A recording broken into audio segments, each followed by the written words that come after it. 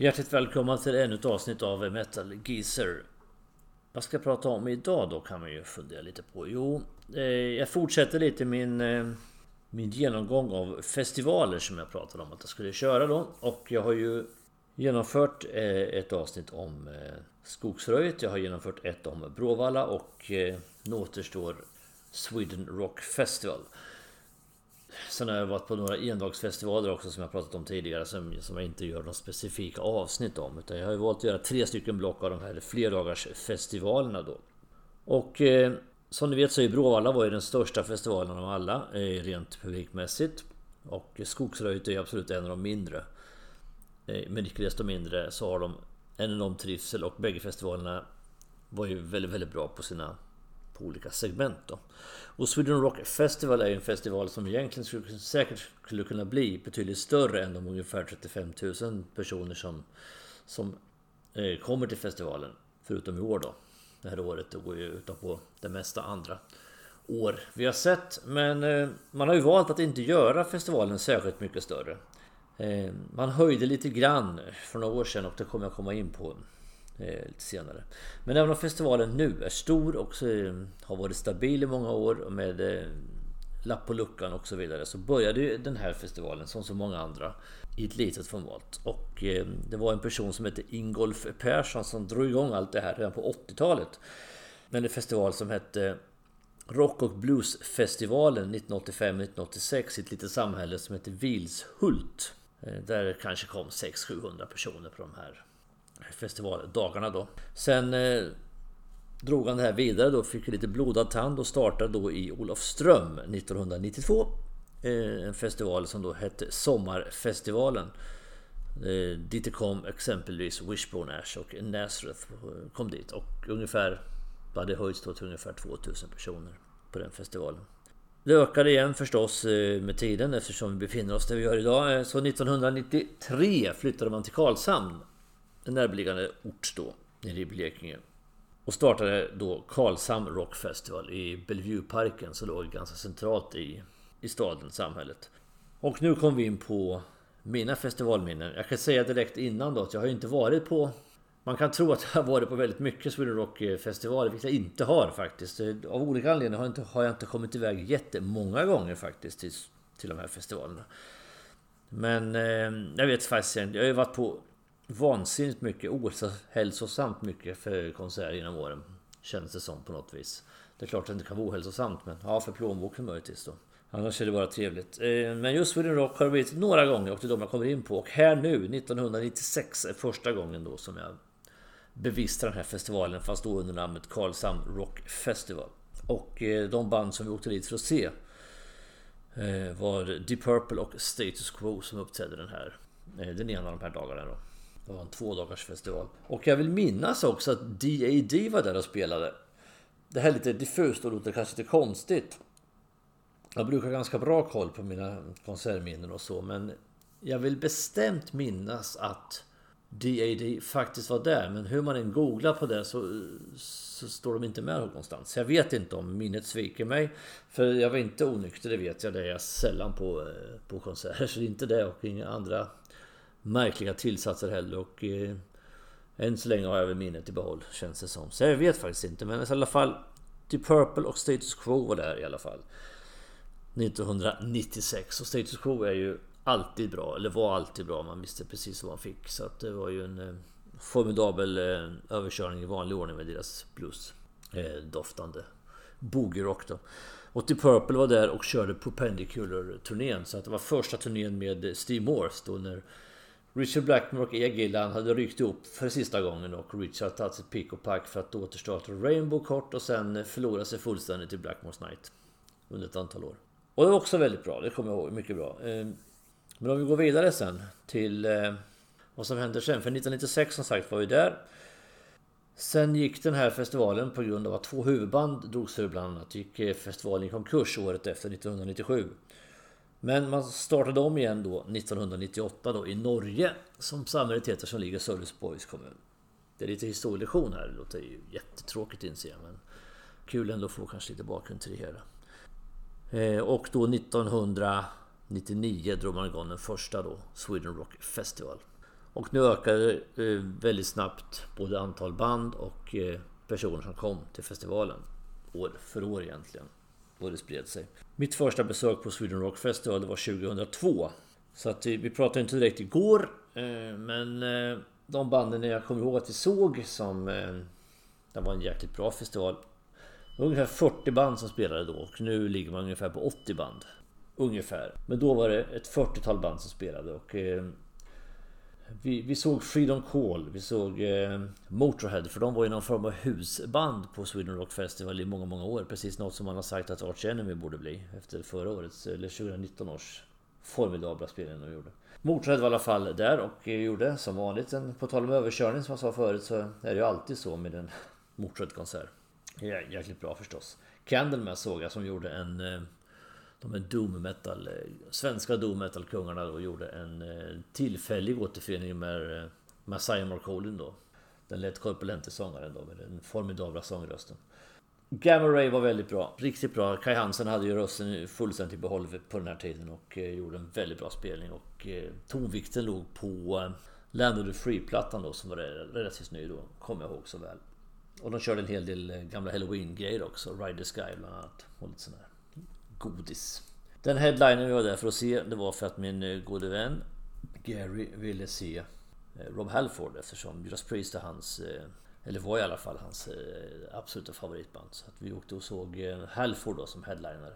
Och det var ju en hel del Judas Priest-låtar också. Det här var ju alltså den här varvet mellan att Halford hade lämnat Priest och Priest körde själva då med Ripper Owens på lite grann lite mer obskyra småställen, och Halford visserligen headliner Sweden Rock, men det var likadant där att han drog inte de skarorna som Judas Priest med Halford gjorde innan och sen även efter han kom tillbaks då. Jag var ju själv och såg Judas Priest i Norrköping då på ett ställe som heter Värmekyrkan. Det kanske var 1000-tal personer. Men Ripper Owens då är väldigt bra förstås, för Ripper Owens har ju en formidabel sångröst, men det är ju ändå inte Rob Halford, och det här har jag varit inne på förut i tidigare poddavsnitt. När liksom har man identiteten i banden då. Men det var bra Halford i alla fall, och om än inte perfekt på något vis. Det var väl en habil spelning, en solid 3 kan vi väl säga, snudda på 4 kanske, på en 5-gradig skala. Sen tog det ganska lång tid innan han dök upp på Sweden Rock Festival igen. Ganska många år, och som sagt, jag vet egentligen inte varför, för varje festival varje år har varit väldigt bra. Jag hade väl ingen att gå med det, kände jag. Det passade inte riktigt, jag var på massa andra konserter, vi flyttade runt lite och det var olika orsaker som gjorde att vi liksom aldrig kom iväg egentligen. Men innan jag går in på de här sista 3 gångerna hittills då, som jag varit på Sweden Rock, så kan jag ju säga, vad är det då som kännetecknar Sweden Rock som gör att det har blivit så stort och så uppskattat och rent om en institution i hårdrocks Sverige och hårdrocksvärlden. Alltså Sweden Rock är känt vida omkring. Jag vet inte, först och främst det här är en ganska liten faktor som enbart beror kanske på tur, men de gånger jag har varit i alla fall, och väldigt många andra gånger också, har de ju haft tur med vädret. Det har ju alltid nästan varit bra väder. De gånger jag har varit där har det alltid varit bra väder, och det har det varit många av andra åren också. Ofta förbannat kallt på nätterna. Det är tidigt på sommaren det här. Det är precis i början på juni som festivalen är, runt nationaldagen. Så det är ofta jävligt kallt på nätterna, men kan vara väldigt otroligt fint väder på dagarna. Och då har det varit de gångerna vi har varit där. Så jag pratade om Bråvalla då i förra festivalavsnittet, och de hade ju tvärtom en väldigt otur med vädret hela tiden. Nu är det inte vädret som avgör om en festival så att säga får ett gott rykte i övrigt då, utan det är mer en bonusfaktor då. Men vad är det som gör det då mer generellt? Ja, för det första är det ju en otroligt trivsam festival. Det är väldigt, väldigt familjärt. Man känner sig väldigt välkommen liksom, och det är en väldigt trevlig stämning. Alla tar hand om varandra. Det är aldrig något bråk, det är inget tjafs. Det är väldigt alltså folk ser ut som de skulle kunna, när man blir mörkad, man ser dem, så de ser ut som de skulle kunna mörda sin morsa för en 50-lapp liksom, med en del av dem. Men det är otroligt trevliga människor, fantastiskt vänliga, och man känner sig alltid trygg och i väldigt gott sällskap. Jag läste någonstans, jag tror det var på festivalens egen hemsida, att medelåldern ligger på 39 år på Sweden Rock Festival, och där har det väl del av svaret då, att det blir lite lugnare klientel när man kommer upp lite i åldrarna och har lekt ramen av sig lite och sådär, till viss del då. Jag upplever inte att det finns några problem med konstiga tillsatser som folk trycker i sig, förutom kopiösa mängder öl då. Men annars tycker jag ändå att det är på det sättet också en väldigt städad festival på det sättet. Det är väldigt bra ordning på festivalen. Det är ordning på allt ifrån faktiskt från bajamajorna till matställen till strukturen och biljett. Man ska hämta sina biljetter och merchandise och allting. Det har varit lite stökigt vid biljettinsläppen några gånger. Inte stökigt, men det har tagit lite lång tid ibland när man ska komma in på festivalen. Det kan jag tycka. Men väl inne på området så tycker jag inte att det är några problem egentligen. Jag kommer återkomma lite grann till det där med publiktryck och sånt lite längre fram när vi kommer in på rätt årtal och sånt. Men den sista faktorn som inte är helt oviktig förstås, förutom den här trivseln och ordningen och allting som är på festivalen, det är att man har ett väldigt, väldigt starkt startfält. Imponerande startfält. Man har ju satsat väldigt mycket med tanke på, som jag sa nyss, den relativt höga medelåldern. Så Sweden Rock Festival är ju i mångt och mycket har ju varit en nostalgifestival med väldigt många akter och artister som befinner sig på andra halvan av sin karriär, om vi säger så, och ibland rent av på upploppet och ser smålsnöret. Det är ganska många gånger man har sett band som har varit på sin avskedsturné just på Sweden Rock. Men det ligger i sakens natur också att det blir fler och fler yngre band också. Det finns ju inte alla de här äldre banden någon gång når de ju fram till mållinjen så att säga. Så att det börjar liksom luckras upp med modernare tongångar också då. För nostalgi är ju någonting man inte ska underskatta, och det gör ju att väldigt många går och ser de här sina gamla hjältar som ofta gör jävligt bra spelningar. Det är inte så att de åker runt och cashar in. Det finns de som gör det, absolut. Men väldigt många gör ju väldigt bra spelningar också. Och Sweden Rock Festival har ett gott rykte och ett gott renommé även bland artistleden då. Så att det gör ju också sitt till givetvis att startfältet är så väldigt, väldigt starkt. Men vi hoppar fram till när jag åkte dit nästa gång, och det var 2013. Jag har ju varit inne på de här festivalen och tjatat om det. Jag vet det, jag ska försöka inte göra det i olika sammanhang i de tidigare avsnitten. Lite grann, och vissa konserter kanske mer än andra. Men 2013 var en väldigt, väldigt, väldigt bra årgång. Och då var vi där 3 dagar då, torsdag, fredag, lördag. Och jag kan rabbla upp de banden som vi såg, så jag går in lite grann mera på sen då. Det var ju som sagt ett 80-tal band, men de jag vet att vi såg då, nu kommer de faktiskt i bokstavsordning också för att göra det lite pedagogiskt. Vi såg Accept, Amarant, Asia, Black Star Riders, Bloodbound, Doro, Europe, Five Finger Death Punch, Kiss, Creator, Krokus, Paradise Lost, Rush, Sonata Arctica, Status Quo, Survivor och UFO. Om vi startar lite i turordning då, så vi kan ju säga att hela festivalen för vår del startade med Sonata Arctica som gjorde en otroligt kompetent spelning mitt i strålande solsken. Det var fruktansvärt varmt. Jag vet att min dotter cashade in. Det stod någon snubbe framför där som höll på att bränna sönder axlarna fullsätt i solen. Det var jävligt varmt. Så det första vi gjorde i alla fall när vi kom dit, det var att vi köpte varsitt linne, för det gick inte gå i t-shirt, det var alldeles för hett. Och bara överkropp, det tänker jag bespara världen, att de ska inte behöva se. Så ett linne blev det. Men min dotter i alla fall, hon hade någon snubbe framför sig som höll på att bränna upp sig fullständigt. Jag tror hon sa, kan du smörja in solkräm på min axlar liksom, så får du 200 spänn. Så att det var rätt försatta pengar för att smörja i 3 minuter på någon okänd hårdrocks kollega där, till exempel. Det kommer jag också väl. Men banden blandade och gav förstås. De flesta av de här som jag pratade om, eller rabblade upp här, var ju väldigt bra förstås. Black Star Riders gjorde en bra spelning. Att de plockade in ganska mycket Thin Lizzy-låtar. Jag tycker ändå att det är där man vill se ändå när Scott Gorham och Darren Waters står på scen. Så är det ju faktiskt på något vis. Bloodbound var väldigt bra. Vi var fram och pratade då med sångaren då som heter Patrik Johansson på den tiden. Lite grann och tog lite bilder med honom. Och det var lite roligt sådär. Five Finger Death Punch såg jag för första gången då, och det var en positiv överraskning. Jag tyckte framförallt trummen som gjorde ett förbannat bra jobb. Det som vi var där för, det var ju några speciella tillfällen. Det som var kul också, ska jag säga först, det är att både Asia och Survivor som man fick se då, det är ju inte på något sätt några husgudar för mig eller några band jag återkommer till dagligdags.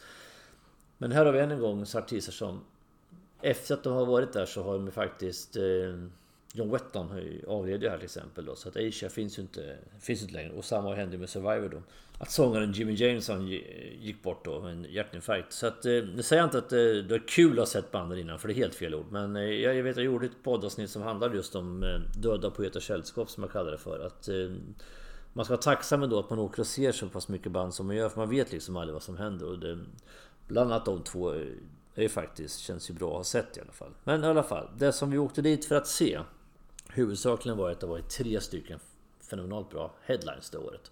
Vi hade Kiss och vi hade Europe och vi hade Rush som headliner då. Och Innan jag går in på dem ska jag bara säga att Status Quo än en gång gjorde en fenomenalt bra spelning. Jag måste bara nämna dem lite grann by the way. Men det gör de ju i stort sett varje gång man ser dem då. Kiss gjorde... Det här var innan, alltså det var första gången vi såg att Paul Stanleys röst började krackelera en smula i kanterna. Han stod, jag kommer ihåg så väl. För jag har sett dem några gånger innan då, Kiss, och det har inte varit så förut. Men på den här spelningen blev det så ganska uppenbart någonstans mitt i spelningen att det liksom inte höll längre. Det brast liksom, det sprack. Och man såg på Stanley, det var ganska jobbigt att se. Han stod liksom och skakade på huvudet och såg lite ledsen ut nästan lite grann sådär. Att han märkte att det funkar inte riktigt då. Men det var inte alls så illa som det var några år senare sen på Skandinavien som vi pratat om förut någon gång. När det blev en total katastrof. Utan det var fortfarande liksom på rätt sida gränsen kan man säga. Och väldigt bra spelning, en väldigt bra show liksom. Och, så den spelningen var jävligt bra. Vi såg till att hålla oss nära scenen då. Och den andra headlinen har vi också varit inne på mycket i avsnitt. Inte minst när jag satt och hade det här jubileumsavsnittet då. Mina barn, vi pratade om Europes konsert på fredag. De skulle ju alltså spela in sin jubileums-DVD eller Blu-ray. Bandet jubilerade då för 30 år och spelade in den här showen. Det visste vi om innan, så det var ju roligt. Så det var ju, man såg ju till att vara... Vi stod mer eller mindre i scenkanten där på spelningen och syns ett antal gånger på DVDn. Vilket också är lite kul för egot att kunna titta på sig själv på en äkta konsert-DVD då. Det är inte varje dag i alla fall, så det är lite roligt. Och det som var kul också var ju att bandet var ju helt taggat givetvis eftersom det var en inspelning då för det här. Och Joe Tempest må hända var lite väl speedad bitvis. Han tyckte väl förmodligen att det var så jävla roligt då, så att det var nog därför som han var uppe i varv. Men ja, väldigt bra, fantastiskt bra spelning. Och som ett par sådär lökar på laxen om vi säger så kom ju Scott Gorham in och så körde de Jailbreak och Lizzies gamla örhänge då. Black Star Riders var ju på festivalen samma år, så att det var väl lätt att plocka in Scott Gorham då. Och det var roligt. Och sen kom även Michael Schenker upp och så körde de med Lights Out då. Den gamla UFO-dängan. Och det var ju ännu häftigt eftersom Schenker rent i tjänsten inte var där i övrigt så att säga. Så det var ju häftigt. Och det som var så hjärtevärmande på något vis att se, det var ju att både Joe, men framförallt John Norum då, var ju verkligen, han bara lyste liksom och få spela då på scen tillsammans med sina idoler som det faktiskt handlar om, Michael Schenker och Scott Gorham. De har ju Thin Lizzy och UFO som stora inspirationskällor i Europe. Så det var ju riktigt roligt. Och den konserten finns som sagt att köpa och den är väldigt, väldigt bra. Så det var en riktig höjdpunkt på den konserten. Eller den festivalen.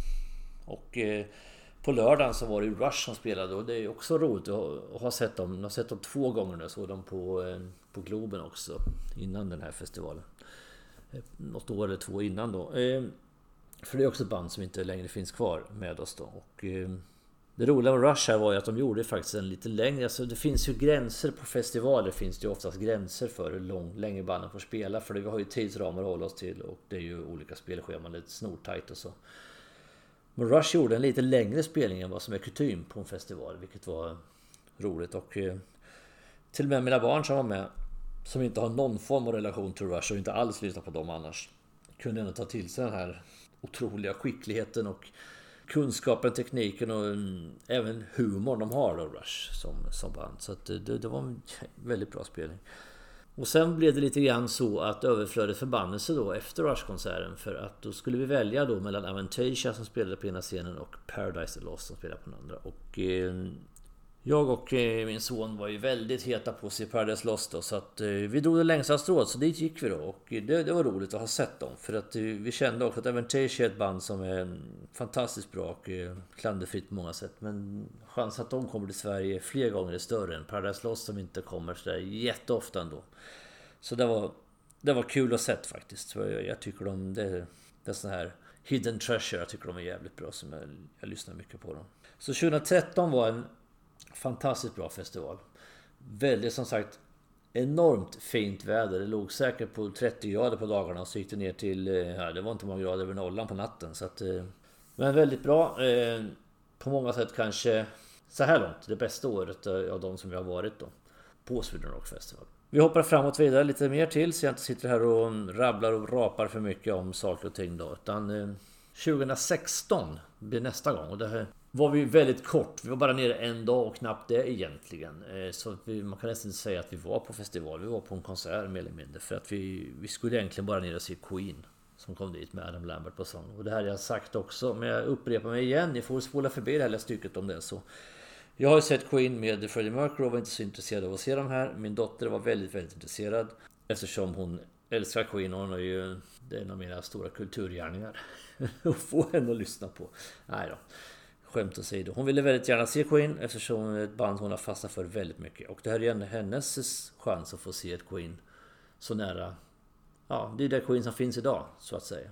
Så att sagt och gjort, hon övertalade mig och åkte ner och det är jag väldigt, väldigt tacksam för det var en grymt bra konsert. Så att det var egentligen det vi såg på det året. Vi kom ner, vi skulle ha sett 6 AM, Nicky Six nya hobbyprojekt, men vi hann inte ner riktigt av olika orsaker. Men däremot hann vi ner för att se när vi stod och väntade på Queen, för vi ställde oss ju väldigt nära scenkanten där och vi stod faktiskt, ja vi stod vid scenkanten. Vi stod och lutade oss där mot scenbygget och bakom oss ledde Megadeth. Så det var en trivsam pausunderhållning i väntan på Queen då och med det sagt så var det väl egentligen bara de två banden vi såg ordentligt 2016. Så vi hoppade framåt till 2019 då. Som var en festival närmast i paritet med 2013 vill jag påstå. Även här så var det min dotter då som ville ner. Hon har ju 2 favoritband, det är Kiss och det är Queen. Och nu skulle Kiss komma på, ja vilken avskedsturné i ordningen det är, det har jag tappat räkningen på. Men de skulle komma på avskedsturné i alla fall. Och då var det väl läge att kunna se dem då en sista gång. Även fast vi hade blivit lite brända av spelen på Skandinavien några år tidigare. Men den här gången körde man ju med Singback då, vilket på många sätt är en styggelse i sig. Men hellre då att vi ser med nostalgins rosa skimmande glasögon på sig då och ser en Kiss-konsert med Singback och det låter okej, det låter bra liksom än den här katastrofen som var ett par år innan då. Så det må vara hänt då. Så det var egentligen därför vi skulle åka ner och sen fick jag se då att Rainbow skulle spela. Och det är ett band som jag av olika anledningar också då aldrig kom iväg och såg då när det begav sig på 80-talet, fast jag såg i stort sett allt annat mer eller mindre som kom till våra kalla breddgrader här. Men i alla fall kände jag att vi måste ju även vara kvar den dagen och se då. Och då visade det sig så att då får man ju köpa sig en 3-dagars biljett då, för det finns ju inte 2-dagars. Så då blev det även torsdagen då. Så att headline på torsdagen, Def Leppard, på fredagen Kiss och på lördagen Rainbow. Så det hade vi det då. Och de banden vi såg där i övrigt då, jag tar en liten pedagogisk bokstavsordning igen då, så såg vi på Arch Enemy, Axel Rudipell, Blue Cope, Danko Jones, Def Leppard, Disturbed, Hammerfall, Kiss, Crocus, Magnum, Myrat, Powerwolf, Rainbow, Saxon, Tenacious D, Thunder Mother, UFO, Urion Roth och ZZ Top. Och av dem så var det ju faktiskt UFO gjorde sin avskedsturné, Crocus gjorde sin avskedsturné och även Slayer, de såg inte vi men de var också där på sin avskedsturné. Jag gillar Slayer men det blev inte av det så dem i alla fall den gången. Och från den här festivalen tar jag med mig några stycken konserter som sticker ut lite extra. Jag tycker Def Leppard gjorde en bättre konsert än vad jag hade förväntat mig. Mina förväntningar var ganska låga på dem. Kiss var som jag sa bättre igen då än ett par år tidigare tack vare duktiga tekniska människor som kan fiffla lite och styra och ställa. Men det var bra, showen är alltid bra och låtvalet var bra och de körde Beth och hela paketet. Så det var bra. Jag ska inte tjata ihjäl mig om hur illa det var med Rainbow. Ni vet varför jag har varit så otroligt besviken på Rainbow-konserten. Men det beror enbart på, nu ska jag vända lite på det beror på att Ritchie Blackmore och Yngwie Malmsteen är de 2 gitarristerna jag har som är absolut stora idoler faktiskt i brist på bättre ord i hårdrocksvärlden. Fantastiska gitarrister som jag håller otroligt högt. Och just därför så gjorde det så ont att konserten inte var bättre än vad det var. För det verkligen sett fram emot den. Och som sagt, det har inte någonting att göra med att tycka att Ritchie Blackmores Rainbow på något sätt är dåliga. Tvärtom, det är ett fenomenalt band Rainbow. Har gjort otroligt mycket bra musik. Och Ritchie Blackmore som gitarrist när han var på topp är ju helt untouchable. Men som sagt, jag har ju tjatat om den här katastrofkonserten så mycket så jag ska inte göra nu något mer. Utan vi går vidare och konstaterar att ett band som Tenacious D var väl sådär okej. Är det konsert eller är det teaterföreställning? Jag kanske gammalmodig inskränkt något. Jag förstod inte riktigt grejen med Tenacious D faktiskt måste jag säga. Kallar mig tråkig, men så var det. Thunder Mother var en ganska positiv överraskning. Jag tyckte det var bra. Det fick vi ett litet insidertips om att vi skulle se en gammal gemensam kollega till oss. Hade en släkting som spelade i bandet och det var roligt att se. Ja, bra. UFO tyckte jag slarvade bort sin sista turnéspelning. Det är ett band jag håller väldigt högt också och givetvis gjorde de en bra spelning, men de kanske kunde gjort lite mer av det då, med tanke på att det faktiskt var sista gången de var uppträdde då. Men det är ett band jag håller högt och haft med mig i många år, nära hjärtat, så att det var kul att se dem i alla fall en sista gång. Olle John Roth var också sån här gammal legend som var lite extra kul att få se då. Den gamla Scorpions strängbändaren då. Kanske väl innovativ och lite väl flummig bitvis då, så att vi såg inte hela konserten faktiskt. Mitt resesällskap, also known as my daughter, tyckte väl att det var lite väl... Hon är väldigt dålig och följer med på det mesta jag visar den av gamla gubbar, men där kände hon nog att det kanske var lite väl. Och lite samma var det nog med CC Top, jag ska vara helt ärlig. Där tände det väl egentligen till först sista 3-4 låtarna, men då var det jävlar i min lilla låda, då hände det grejer, då var det väldigt bra, men det var ganska sömnigt innan dess, tyckte jag nog själv också faktiskt. Men okej, check på dem, jag har sett dem i alla fall. Ett band som överraskade väldigt mycket, och det vet jag många sa också, det var ju Myrat som fick hoppa in då när Behemoth fick ställa in. Polska black metal-bandet fick ställa in, det var ett problem med flyget, de kom aldrig till Sverige. Så att Myrat som hade uppträtt tidigare på dagen, det är ett band från Tunisien då. På en mindre scen, jag såg dem inte då, men det var ju de, jag känner ju folk som såg bägge spelningarna. De fick hoppa in då och gjorde en spelning på kort varsel efter Rainbow då på lördagen. Så att vi skulle gå hemåt och vi skulle upp och se Blue Coop då på slutet. Eftersom Blue Oyster Cult är ett av mina lite också hidden treasures, ett band som jag tycker är väldigt bra.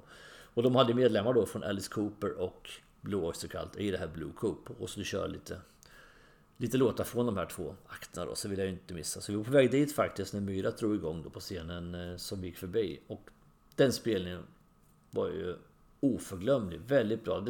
Dessvärre har jag inte fortsatt lyssna särskilt mycket på dem efter det, men den spelningen fastnade verkligen i minnet och var det årets absolut största positiva överraskning i alla fall, det måste jag säga. En väldigt fin kombination av teatraliskt häftig scenshow och bra musik, och man märkte liksom hur lyckliga de var att få spela på en stor scen och verkligen få leva ut allt det här. De hade ju vävt in det här västerländsk hårdrock då med orientaliska toner. Det var en magdanser över hela paketet. Och så det var jävligt häftigt. Mycket fränt var det. Vi avslutade i alla fall festivalen 2019 med att när Blue Coop hade kört Don't Fear the Reaper med koskäll och allting, så kände vi att nu var vi nöjda. Det har varit väldigt bra. Nu kan vi åka hem och summera ännu en trivsam festival och återkomma nästa år.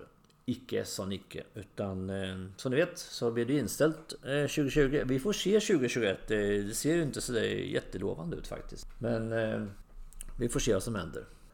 Jag kan nämna en sak som har hänt innan vi går in på topp 5 med Sweden Rock. Att de har ju blivit uppköpta av Live Nation 2018. Eller Live Nation köpte in sig snarare i Sweden Rock. Och det möjliggjorde helt plötsligt att Sweden Rock kunde... De har haft många stora akter innan, men de har ju alltid sagt genom åren att de här stora banden, Metallica, Iron Maiden, AC/DC, vi tar inte dem till Sweden Rock för att det äter upp hela våran budget. Men när Live Nation kom in som delägare så möjliggjorde ju faktiskt det att de har kunnat ta till lite större akter. Så därav var ju faktiskt Iron Maiden där 2018. Så det hände något där. Och där kom vi då in lite grann på det här som jag var inne på förut, lite strul vid biljett. När man ska in på festivalen och ska kolla väskor och ryggsäckar och sina armband och allting. Jag vet inte om det här stämmer så, men jag är inte ensam om den uppfattningen att från det här året någonstans, vi var i 2019 då, så var det mycket trängre och mycket mer. Det upplevdes som att det var mer folk och mer trångt, och att de har tagit in lite mer människor. Jag låter det vara osagt i och för sig, men det känns lite grann så. Fördelen är att de kan plocka in de här riktigt stora akterna och som kan vara roligt att se också då. Som stora dragplåster. Men det var en liten parentes. Med det sagt så tänkte jag skulle gå in på mina topp 5. Försöka hitta 5 av alla de här konserterna jag sett då på de här ganska få gångerna, men väldigt många konserter. Ska jag försöka plocka ut 5 stycken minnesvärda konserter från de här åren. Och plocka upp dem då i det här avsnittets topp 5. Så att då kör vi. På 5:e plats lägger jag Kiss från 2019. Ja, jag vet, jag svär i kyrkan, det var Singback. Eric Singer spelar inte piano i Beth. Nej, men jag vet. Jag tar det och jag köper det. Kiss är det lika mycket en show som det är en konsert. Men 2013 var det problem med lite grann med rösten. Och jag tycker de fick till låtvalet något bättre också för 2019. Så att jag väljer 2019. Jag tyckte den blev en mer värdig avslutning på karriären. Nu ska de kanske komma en gång till. Jag skulle ha gjort om inte corona hade kommit. Så att, men om det här nu var sista gången så var det i alla fall en värdig avslutning. Och jag tycker att Kiss gjorde en bra show. Och all heder. Jag tyckte det är heller inget jättefavoritband jämfört med många andra band. Men det är ett band som har funnits med mig hela mitt liv. Och de har gjort väldigt mycket bra och är alltid sevärda. Så att jag lägger in Kiss 2019 på plats nummer 5. Plats 4 lägger Rush då från 2013. Och det är väl lite grann en antites mot Kiss på många sätt och vis. Och det är ju, ja, de har en rolig show och sådär. Men de bygger otroligt mycket på en fantastisk kompetens och skicklighet.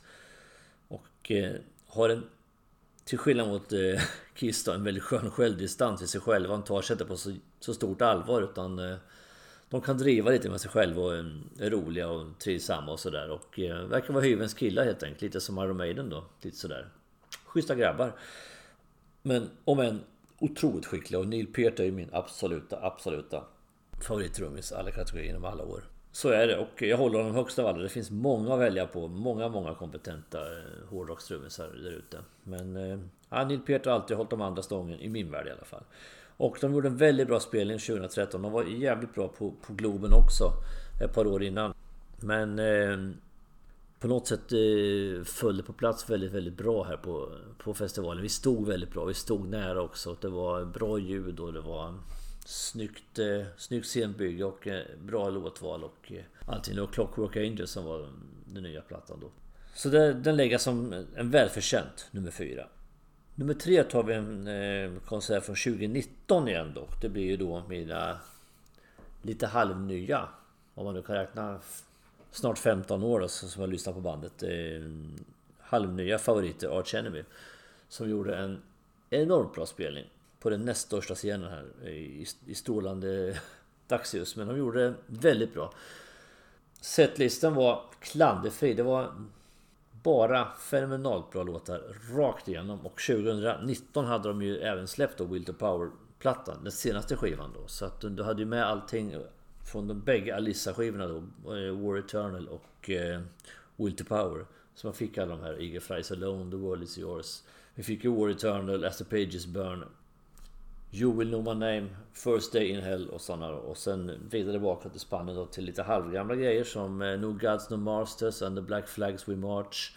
Vi backar ytterligare lite ner mot My Apocalypse och Nemesis. Ytterligare ett varv ner till We Will Rise och sen den här kanske äldsta låten då i setlisten. Men en av de absolut bästa då i Ravenous. Så att otroligt bra och jag har sagt det förut, jag säger det igen. Alissa White Glass är en formidabel frontfigur. Otroligt liksom karismatisk och har hela publiken sedan första stund och övriga bandet är ju formidabla, fenomenala liksom. Jag älskar liksom deras gitarrslingar och deras otroligt tjusiga arrangemang och det här samspelet då mellan Michael Lamotte och Jeff Loomis är formidabelt och likadant Don Erlandsson och Charlie D'Angelo är ju fenomenala musiker på många sätt och vis. Jag läste förresten att Michael Lamotte skulle få något sånt här fint pris av Halmstad kommun också som de delar ut till stora personligheter från orten då. Senaste radion var ju våran förbundskapten Jan Andersson som fick det då. Så att det är ju en fin ära som ett death metal band, melodiöst death metal band liksom, som frontfigur för dem att få ett sånt pris. Det visar ju ändå att man kommer lite utanför kretsarna sådär. Vi hoppar vidare till de som ligger tvåa på listan och det blir ju då Queen från 2016. En konsert som knockade mig positivt. Mycket bättre än vad jag hade förväntat mig. Adam Lambert gjorde en väldigt snygg avbön kan man säga i början på konserten. Han verkligen sa att jag är inte Freddie Mercury och jag tänker inte ta hans plats utan snarare så att jag är här och spelar med mina idoler. Och den ynnest att få uppträda tillsammans med dem, mina barndomsidoler då, Brian May och Roddy Taylor. Och hela konserten här är en hyllning till Freddie och ingenting annat. Och det är klart, han kan inte säga mycket annat, men det räddar ju honom väldigt snyggt och det gör ju att man får en annan approach till konserten. Och vi stod alla längst fram, vilket ju förstås betyder mycket också då, och felfritt låtval och enormt snygg scenshow och lite så här extra grejer man kommer ihåg var när Roddy Taylor körde sång på några låtar. Han sjunger som bekant på ganska många Queen-låtar då. Och då kommer hans son istället, Rufus Taylor in.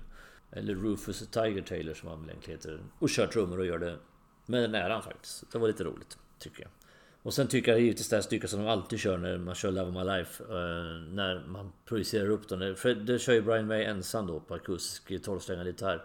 Otroligt känslosamt stort ögonblick, och sen lyfter man in Freddie Mercury på storbild då i sista versen, och man ser att Brian May fortfarande efter alla dessa år blir så pass djupt berörd av att se det. Och jublet är det största på hela konserten. Det är otroligt stort alltså, så att det är något man bär med sig alltid när man har sett en Queen-konsert. Det är fenomenalt stort. Och så då förstås avslutningen då, den formidabla då man kör Bohemian Rhapsody, Radio Gaga, We Will Rock You, We Are The Champions och så God Save the Queen på slutet. Så att ja, fenomenal konsert, och någonting ett minne jag vårdar om. Jag tyckte det var en fantastiskt bra konsert, otroligt bra, och jätteroligt också att det överträffade alla mina förväntningar. Skitbra helt enkelt. Men ändå på något vis ohotad, detta blir ändå faktiskt Europe 2013. Och det beror på flera olika saker. Europe är också ett band som jag har lyssnat mycket på genom åren, och visst, man kan tycka att de är ganska strömlinjeformade, lite väl mycket pudelrock och lite slätkammat ibland. Pudelrock, slätkammat, det kände jag att det gick liksom inte riktigt ihop i samma mening riktigt. Men ja, ni får ta det för vad det är. Slätkammat pudel, ja, nu skulle jag vilja se.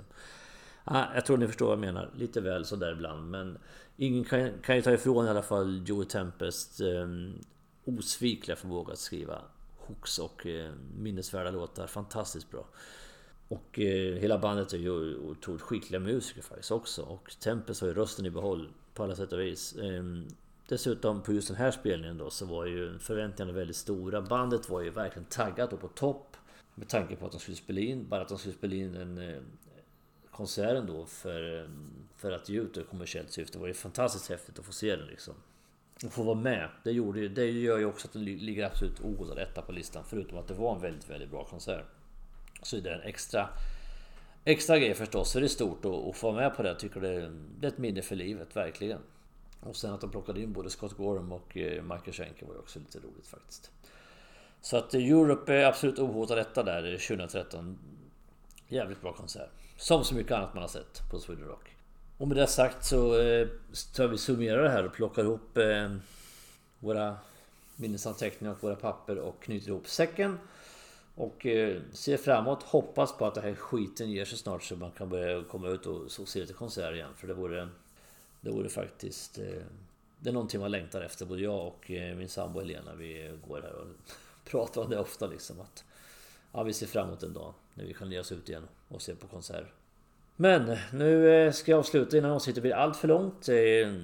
Jag återkommer med, det blir ett veckans tips emellan och sen kommer ett ordinarie avsnitt efter det. Tack för att ni har tagit er tid att lyssna på det här avsnittet. Jag uppskattar det mycket att ni tar er tid. Det är jätteroligt. Det är fantastiskt kul att se att antalet följare har ökat faktiskt sakta men säkert.